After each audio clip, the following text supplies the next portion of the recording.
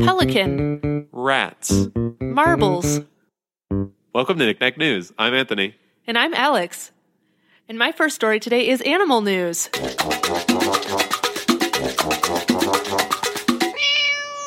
This is from UPI. The headline is, Pelican wanders into restaurant, gets in line. How polite. Right? This is a very short story, but a surprised customer at an Australian restaurant recorded a video of a pelican casually wandering into an eatery and patiently getting in line. And it's true, and I watched the video. It's just this, like, giant pelican. It's just, like, waddling around the store, and it's just, like, in line with these other people that are, like, I think unaware that it's there.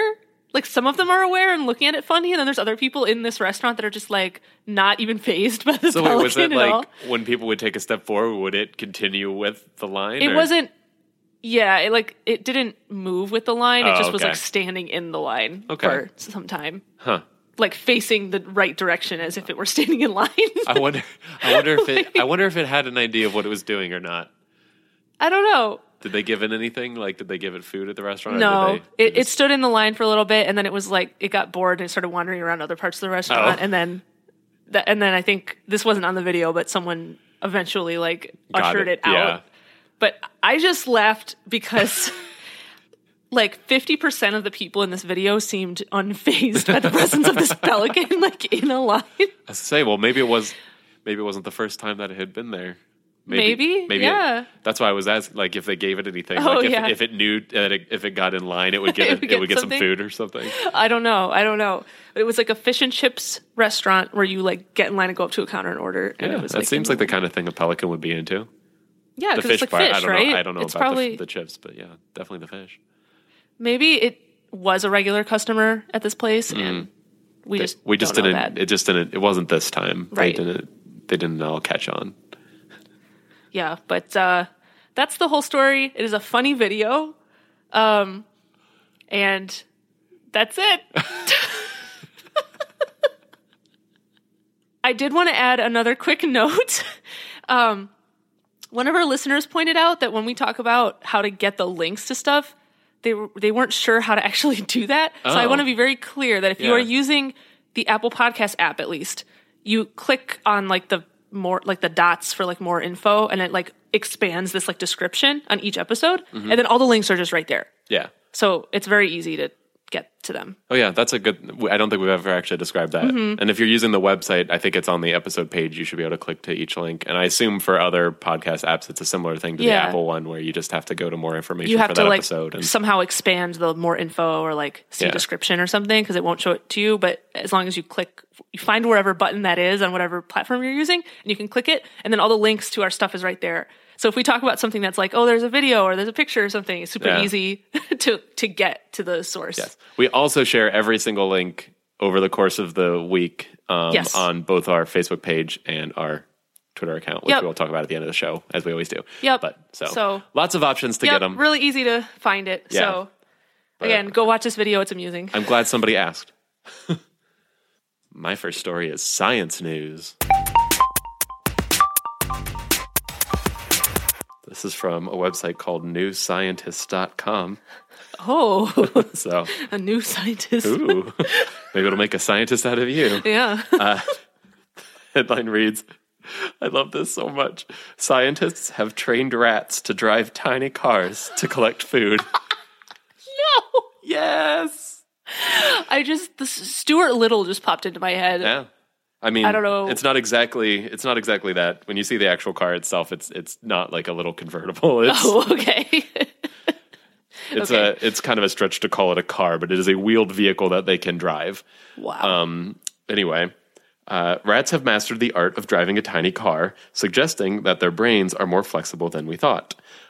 We know that they can learn to recognize objects, press bars, and find their way through mazes, obviously. Right. It's classic. The quintessential rat experiment. But Kelly Lambert at the University of Richmond and her colleagues wondered if rats could learn the more sophisticated task of operating a moving vehicle. Which I would love to be in that meeting where they were pitching this idea that like It's like, what should we do next? What will really push this field forward? I like to think that it was just she just stood up and went, "Rats driving cars." No deliberation. She's been thinking about this. And everyone just starts like applauding, like stands up. Yeah. Dun, dun, dun, dun, dun. They constructed a tiny car out of a clear plastic food container on wheels with an aluminum floor and 3 copper bars functioning as a steering wheel. When a rat stood on the aluminum floor and gripped the copper bars with their paws, they completed an electrical circuit that propelled the car forward. So their body was part of the circuit. yeah, I mean, they're not getting electrocuted, but like, okay, yeah. It's like connecting the two. Yeah. Okay. So touching the left, center, or right bar steered the car in different directions. So like if they went on the left one, they would steer the car to the left. If they went on the center, they would just go forward, that kind of thing. 6 female and 11 male rats were trained to drive the car in rectangular arenas up to 4 square meters in size. They were rewarded with Fruit Loop cereal pieces when they touched the steering bars and drove the car forward. So they started them off training, but whenever they would touch the bars, they would get a little treat. So they encouraged them to advance their driving skills by placing the food rewards at increasingly distant points around the arena. So they would like realize they had to move the car forward or like turn it to get to the food. And they said they learned to navigate the car in unique ways and engaged in steering patterns that they had never actually like been taught to use to get to the award or the reward, which is how they know they actually learned how to operate this thing. Yeah. I thought this was adorable. Learning to drive seemed to relax the rats. The researchers assessed this by measuring levels of 2 hormones, corticosterone, a marker of stress, and dihydroepiandrosterone, which counteracts stress. And the ratio of that second one to the first one in the rats increased over the course of their driving training. Oh, wow. So as they became more comfortable like learning this car, their stress levels decreased as well. They also found driving. I think this is so good too. They also found that the rats that drove themselves had higher the counteracting stress one, higher levels of that, and were less stressed than rats that were driven around as passengers in remote controlled cars. So like learning to drive was less of a stressful situation for them than like being driven around. Which I feel like kind of mimics real life, because sometimes I get kind of stressed when somebody else is driving me and I'm not in control of the car. The team is now planning follow-up experiments to understand how the rats learn to drive, why it seems to reduce their stress, and which brain areas are involved. So this is the first step of like teaching them, and now they want to know how did they accomplish this. And I just thought that was, I think that just the visual is just so cute. This story. Little rats driving tiny cars. Do you have a picture of it? Yeah, here's a picture of the vehicle. It's like a little jar with like a window and and like remote control car wheels on the bottom, looks like. Yeah. Wow. And they're able to steer it just by touching parts of this that is makeshift so steering cool. wheel. It's such a clever idea, I think, on the part of the scientists too. Like I think the design of the car is really clever, especially like because that's something that is simple enough that they can, presumably learn. Right. Complicated enough that they can that it's kind still of see impressive. there's some like discovery there and like what can they actually do when they're given this tool. Yeah. I'm like, that's really cool. I think it's so cool.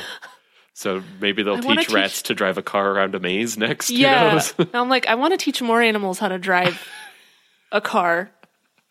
I want to teach a fish how to drive. Figure that one out. It's like a shark or something. Like it's like, what is happening? A Shark Tank. Yeah. Okay, my next story is archaeology news.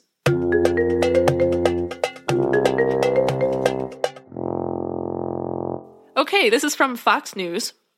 The headline is Ancient Greek Treasures Recovered from the Wreck of Lord Elgin's Ship. Do I know who Lord Elgin is? I will, I guess you don't. I didn't before I read this, but I'm going to explain why Lord Elgin is famous or infamous. Marine archaeologists have recovered ancient treasures from the wreck of the Mentor, a ship used by the controversial Lord Elgin. Like, who is this? To transport a hoard of artifacts taken from Greece a long time ago. Like, well, I'll explain. The ship, which was carrying a cargo of 17 boxes of antiquities, sank in 1802 after striking rocks off the island of Kythera.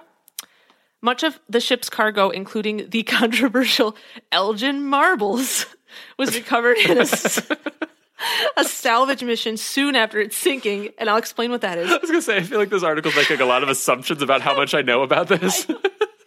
No, just wait until this next, because you're gonna love this. Okay, ready? The Elgin marbles are a set of frieze sculptures taken from the Parthenon in Athens. So I read that and I was like, I don't know what a frieze sculpture is. It's like the mural sculpture, right? Oh, good. I'm glad you know that. Well, I didn't. Yeah. So I looked it up and it said a frieze is a long, narrow band of sculpture that runs along the architrave of a Greek temple or another building. And then I was like, what's an architrave? So then I looked that up. An architrave is a main beam resting across the tops of columns, specifically the lower third entablature. And then I was like, what's an entablature? An entablature is a horizontal, continuous lintel on a classical building, supported by columns or a wall, comprising the architrave, frieze, and cornice. And then I was like, what's a lintel? So then I looked up lintel. A lintel is a horizontal support of timber, stone, concrete, or steel across the top of a door or window. Okay. And then I finally understood. I know all those words. So is this the thing that's like over the entrance? Yeah, I think so. That was missing? They took it off the building. What? Somehow. Wow, I hate Lord Elgin. Right? He was a controversial guy. I see why he's so controversial now. So he stole a bunch of artifacts from Greece, including that from, what did I say it was from? The Parthenon, right? Yes, he took that from the Parthenon and apparently a bunch of other artifacts and went to London with them. Or it ended up in London. So this thing right now, it's called the Elgin marbles. It's in display. I didn't write this down, but I think the article said this somewhere in England. There's like a museum that has it. And like Greece has been like, hey, please give that back to us. Please give that back. Yeah, it's on display in a museum somewhere, but like, yeah. So that's why he's really controversial, because he stole a bunch of stuff. Okay. But apparently his ship actually sank and they went and recovered a bunch of the stuff right after it sank, but there was still stuff there. Oh, okay. So this recent like expedition or whatever was to go find his ship and kind of look and see like, is there still stuff here that we can recover? So they did find some things. So this team of archaeologists excavated the site and they recovered an ornate gold ring, a pair of gold earrings, and part of an amphora jar, which is like one of those old like Greek style like vases basically. Mm-hmm. And then this article said they also recovered part of a wooden leg and an old pulley from the ship design or something, I guess. All the things to have been preserved. Yeah, right? Like, how is that still? Yeah, but I don't know. So, so they recovered a bunch of stuff, so that was cool, I guess, but... that is cool. I had a fun time learning new words. Yeah, you really went down like a little dictionary rabbit hole there. Uh-huh. Yeah. My next story is technology news.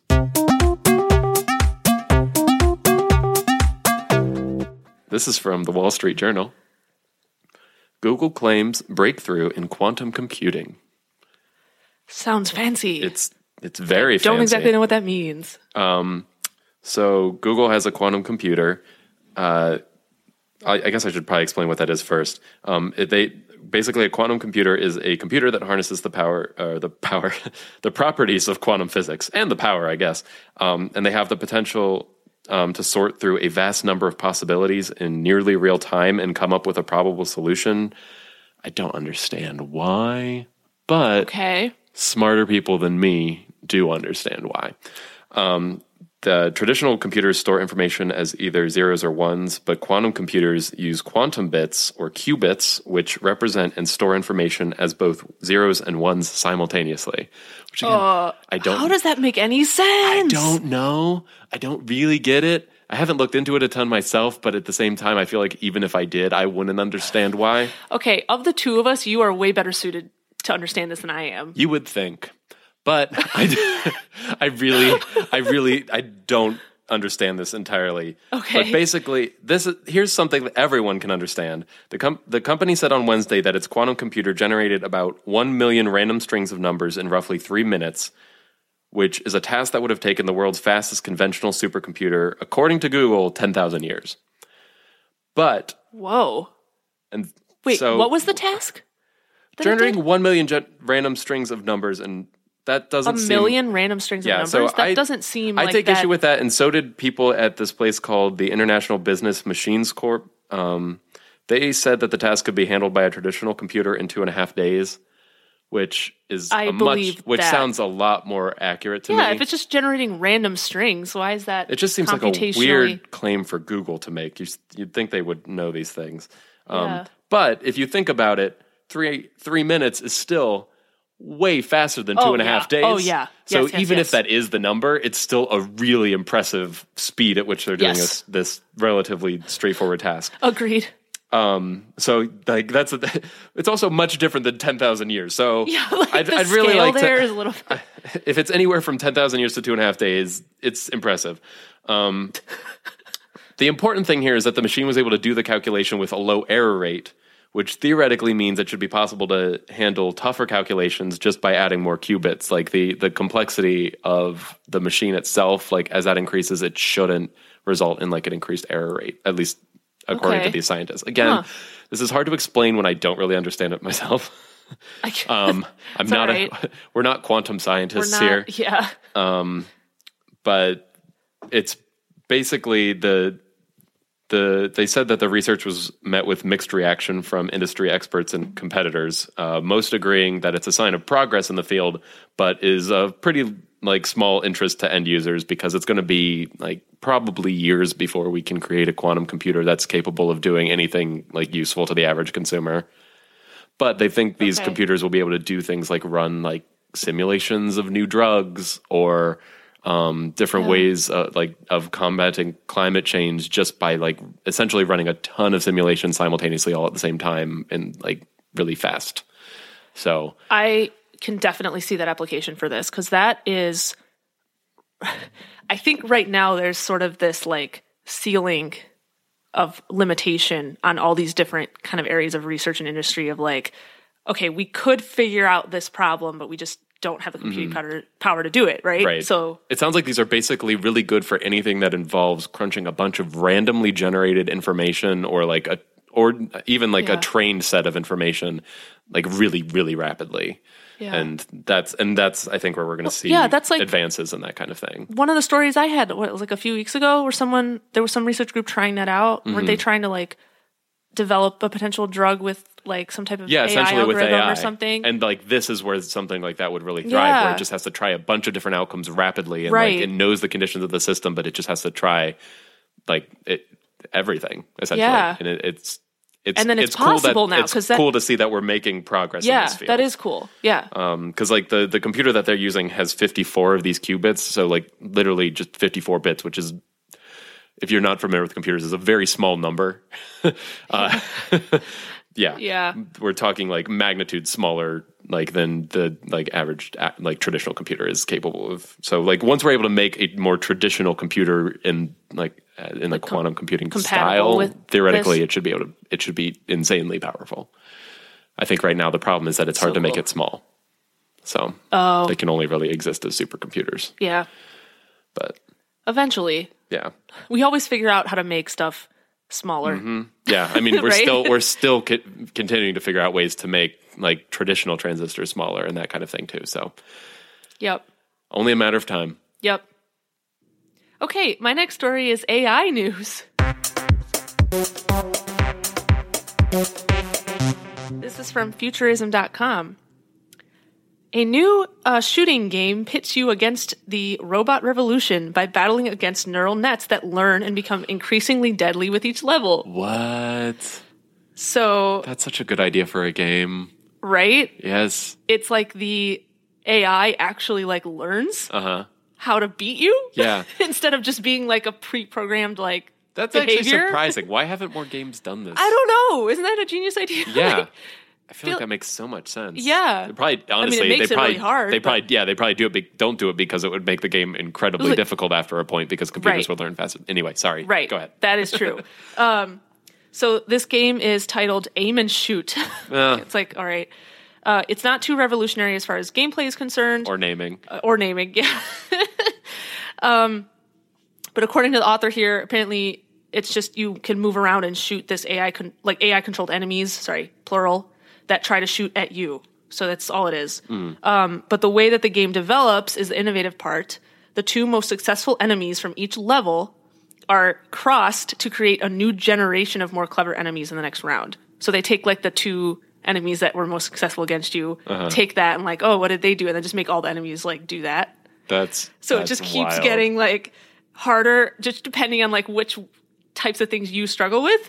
Okay, again, according to the author who played this, the baseline neural nets rarely manage to aim their guns at the player. So like it starts out at like a really like it doesn't know what it's doing kind of level.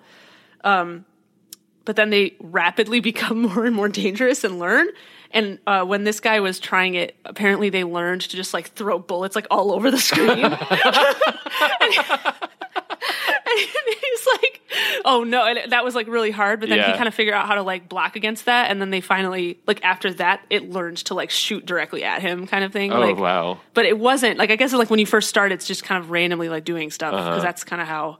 That's how it learns. Training works. Yeah. It just like tries random things to see like what's actually effective. That's really wild. Like, I feel like a lot of video games could implement technology like that. Like maybe like a toggle, like, hey, do you want like the preset stuff or do you want it to like learn your weaknesses in this game? Or even as like some games have something called like a horde mode where you're put up against like waves of enemies. Like something like this would just make a ton of sense for something like that where they just like as the waves go on, they get harder because they learn from you.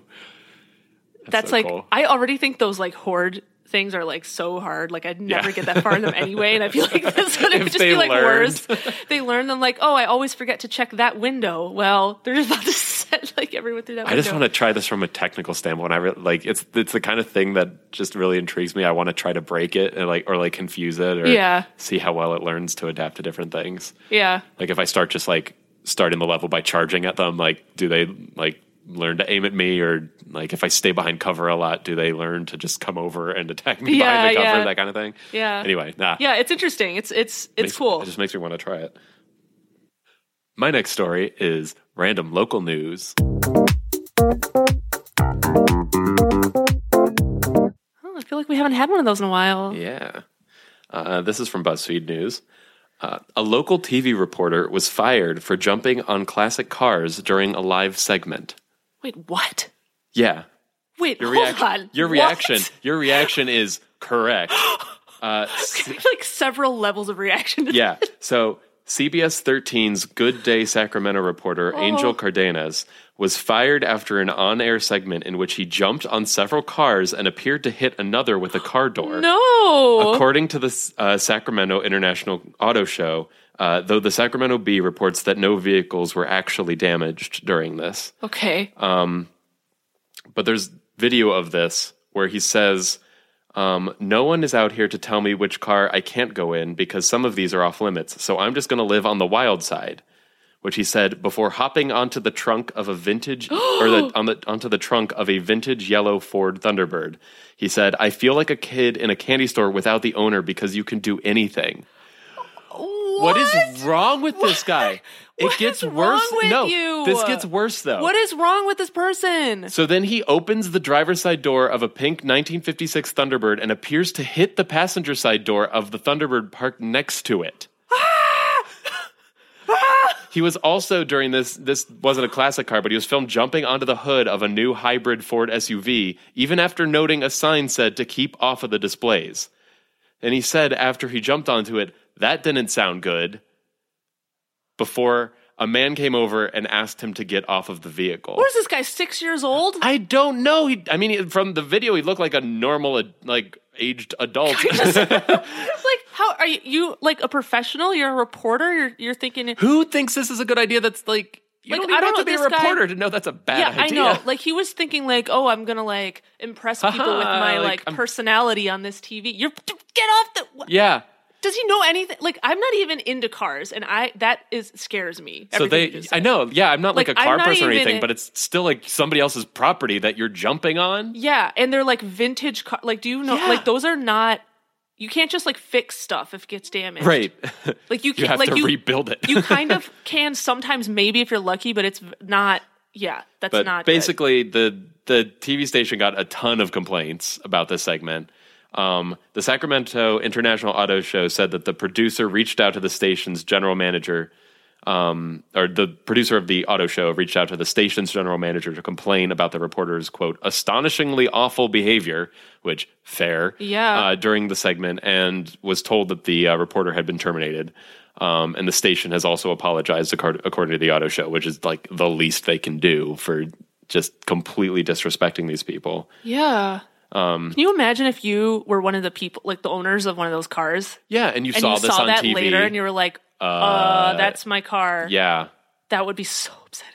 Well, that's got to be frustrating because I imagine the owners of the cars aren't like necessarily the owners of the auto show, so it's probably people like trusting this auto show to keep their stuff safe. Yeah, exactly. Like, why wasn't somebody with him like from the get go being like, "Hey, don't."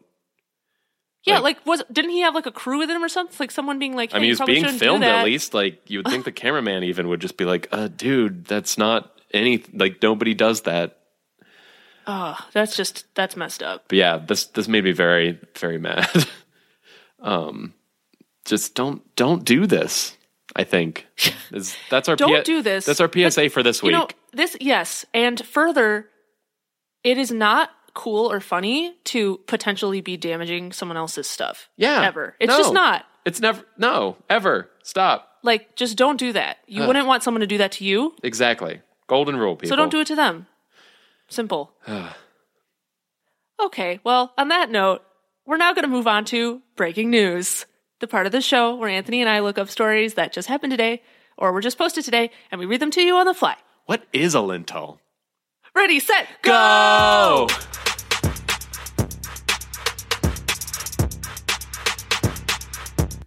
Okay, I found this on BBC Health. The headline is Poor Toilet Hygiene Behind E. coli Superbug Spread. Gross. So apparently there's some type of E. coli outbreak somewhere in England happening right now. And someone did a study and basically concluded that it's spreading not because there's like contaminated food, but because people aren't washing their hands after they go to the bathroom. Gross. So this article is pretty much a PSA to please do that. Yeah. Every time. It's disgusting.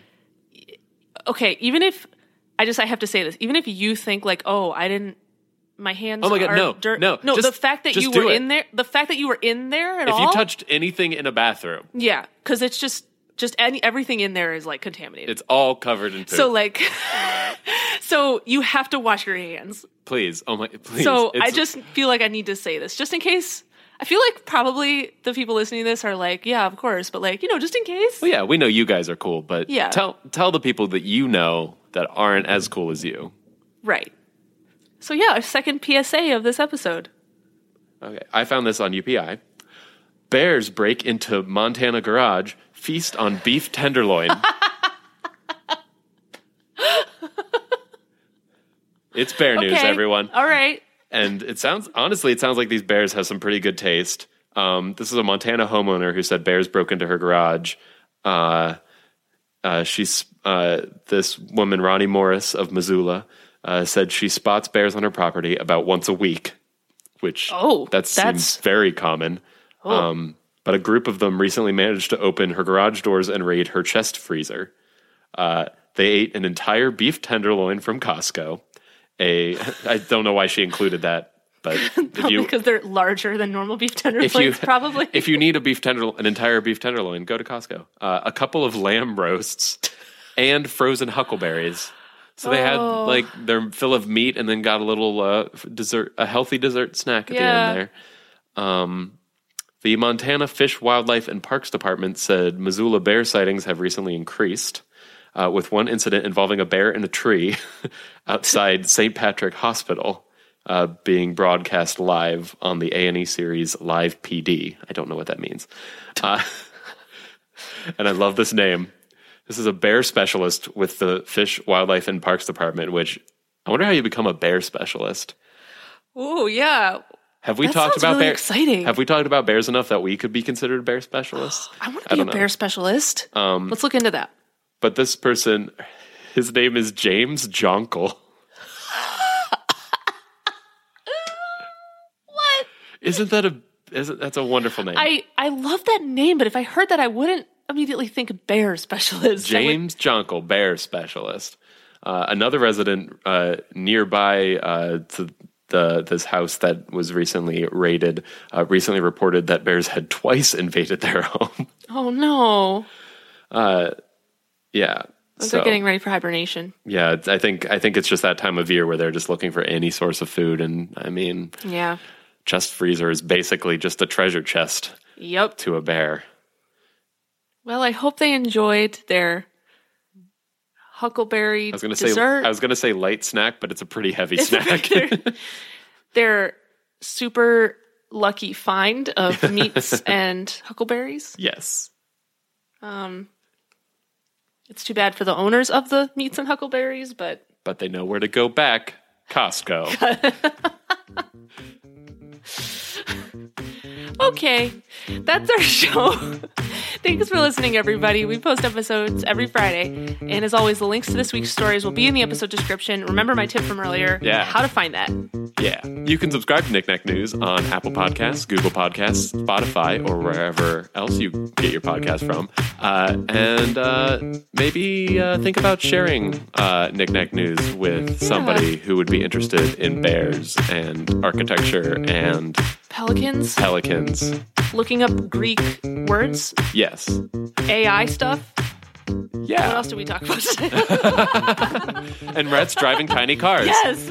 And you can follow us on Facebook at facebook.com/knickknacknews and on Twitter at knickknacknews. And remember, we'll post all the story links on those pages as well. So follow us. Yeah. All right. We'll see you next week. Bye.